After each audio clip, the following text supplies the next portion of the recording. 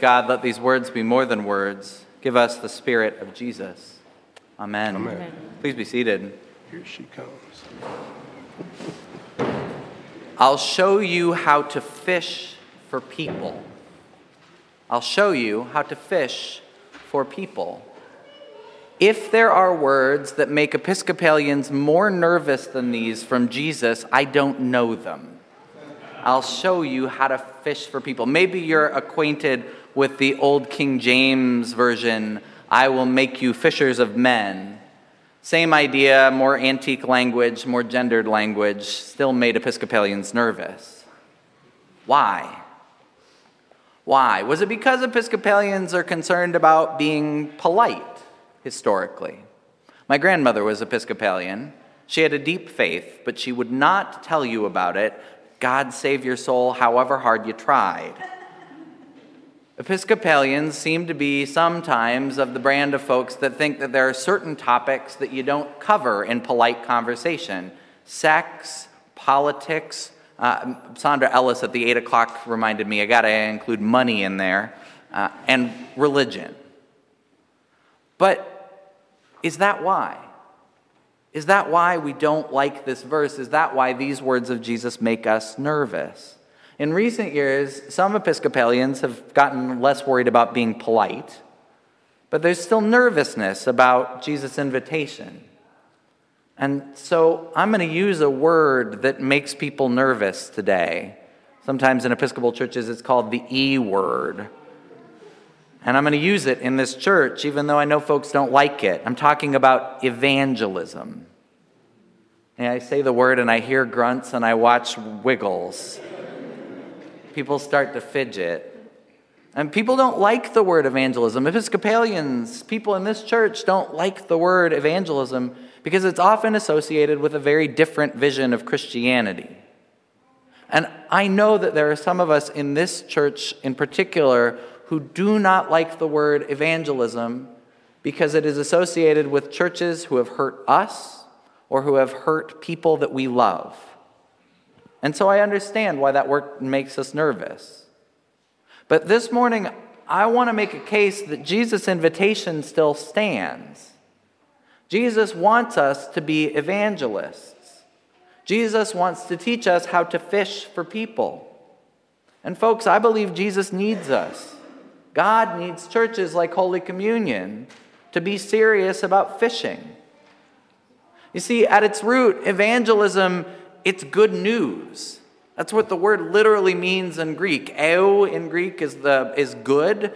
Angelion, think angels. It just means messengers or news. Eo angelion, evangelism, it's just telling folks good news. And part of why it's gotten such a bad reputation in this country is because so much of what passes for evangelism in this country is bad news. Don't tell me that my husband and I are going to hell and call it good news.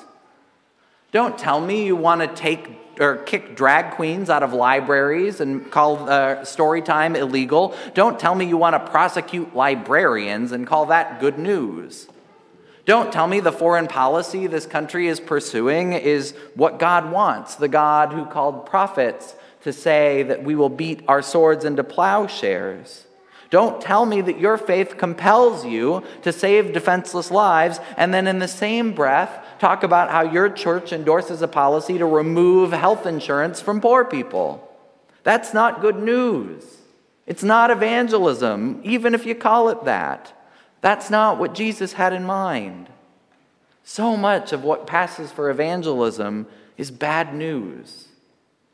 God needs churches willing to share good news in a world that so desperately needs good news. Take another look at those verses that Chester read from Luke's Gospel.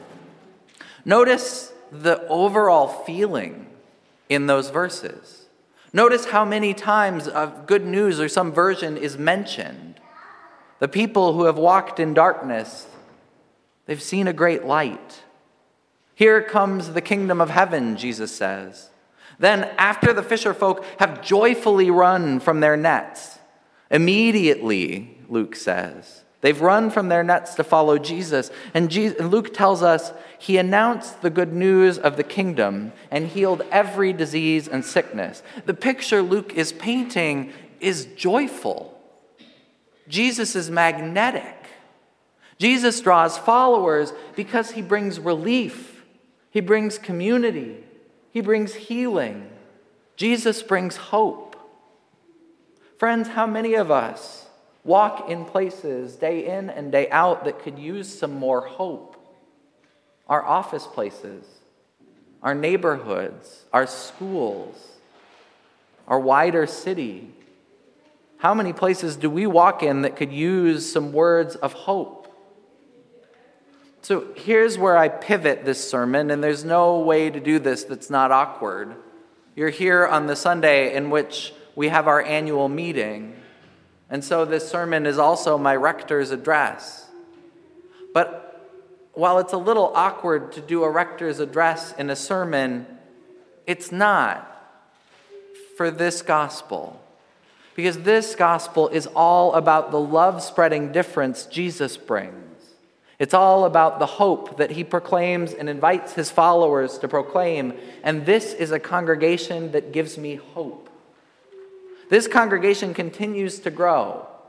And as a rector, I have had the privilege of sitting with new folks over coffee or at breakfast between the services or in our Inquirers class pilgrimage. Time and again, I hear stories of folks who are looking for a faith community that shared their values.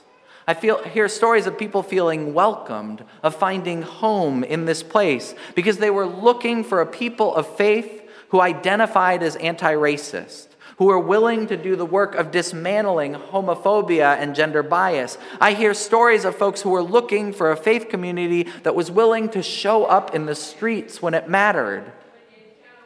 In the past year, I've had the privilege again of sharing conversations while standing next to washing machines or on cold nights like last Tuesday next to the warm gas-powered dryers down at Laundry Love.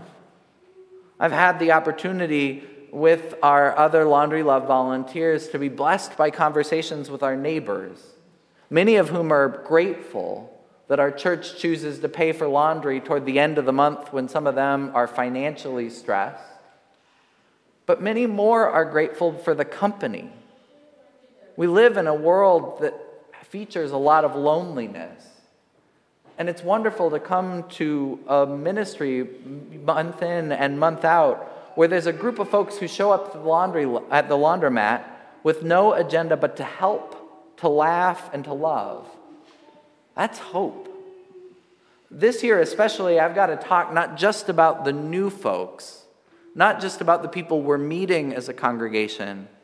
I've seen a great deal of hope from this congregation from folks who have been here for a couple of years, or for 4 years, for 30 years, or even from one congregation member who joined just after he got back from the Second World War. I'm looking at you, Burt Mayfield.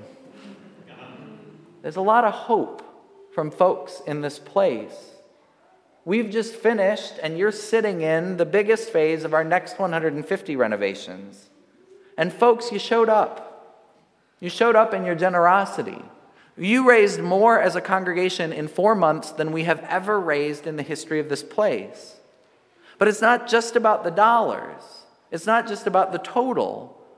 What gives me hope is the way in which the next 150 committee and the vestry prioritized making sure everyone counted. Every gift counted. We came very close to 100% participation from the members of this church in this capital campaign. You treated this work as an investment in this place. It gives me hope. Through the construction, though, it wasn't just the dollars that marked generosity. It wasn't just the pledges. Through the construction, you showed up. I was bowled over by how many people came to help us repaint and fix up Mitchell Hall so we could get ready to worship there. More than that, I was amazed how many people kept coming to Mitchell Hall, as cramped as it was, to worship while we were away from the church.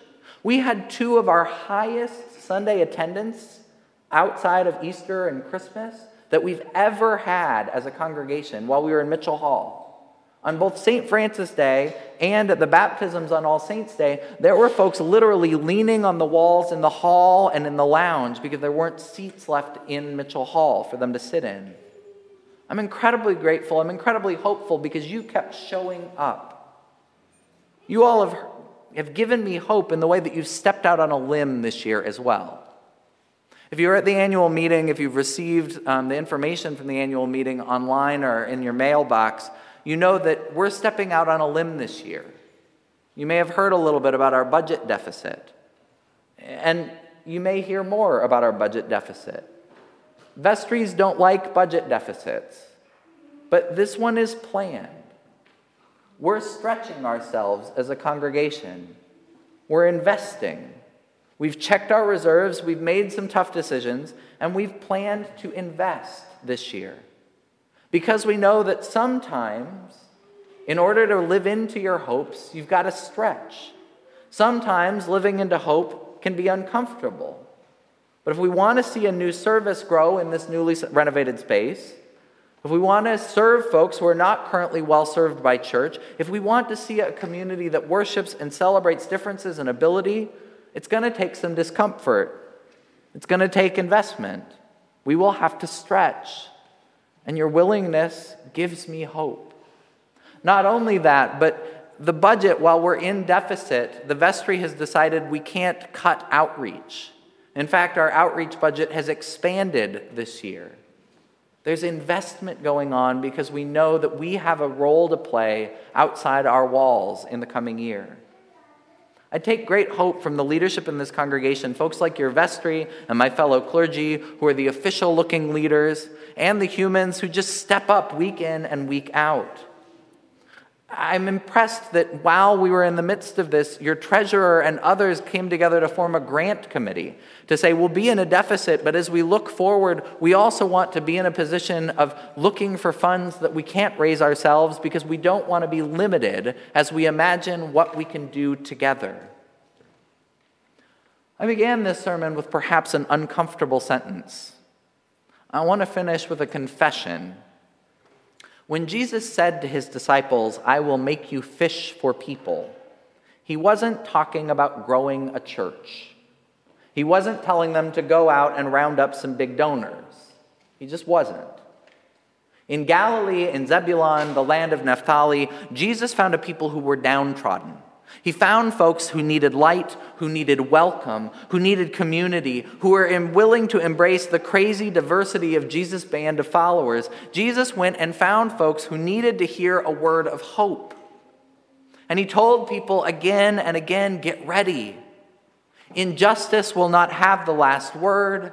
Evil will not have the last word. Exclusion will not have the last word. Sickness will not have the last word. God will have the last word. Have hope. I know it's scary. I know Jesus tends to make Episcopalians nervous. But I hope that we're still in the business of evangelism. We still have good news to tell in a world that so desperately needs good news. This year, I pray God will continue to give us courage, to continue to help us stretch our resources, to stretch our sense of comfort. I have faith that God has done great things in and through this church, and God is not done with us. We've done our homework. Our investments are wise investments. We have a great team, and we'll continue to proclaim a message of welcome, to embrace diversity, to build community inside and outside these walls. I know so many folks out there who could use some good news. And I have a sense that God is still at work in the lives of so many in this church. I know you know Jesus to be a leader of deep compassion. The God we proclaim here is a God who will not rest until injustice is rooted out. The God we know is a God who cares about every human life.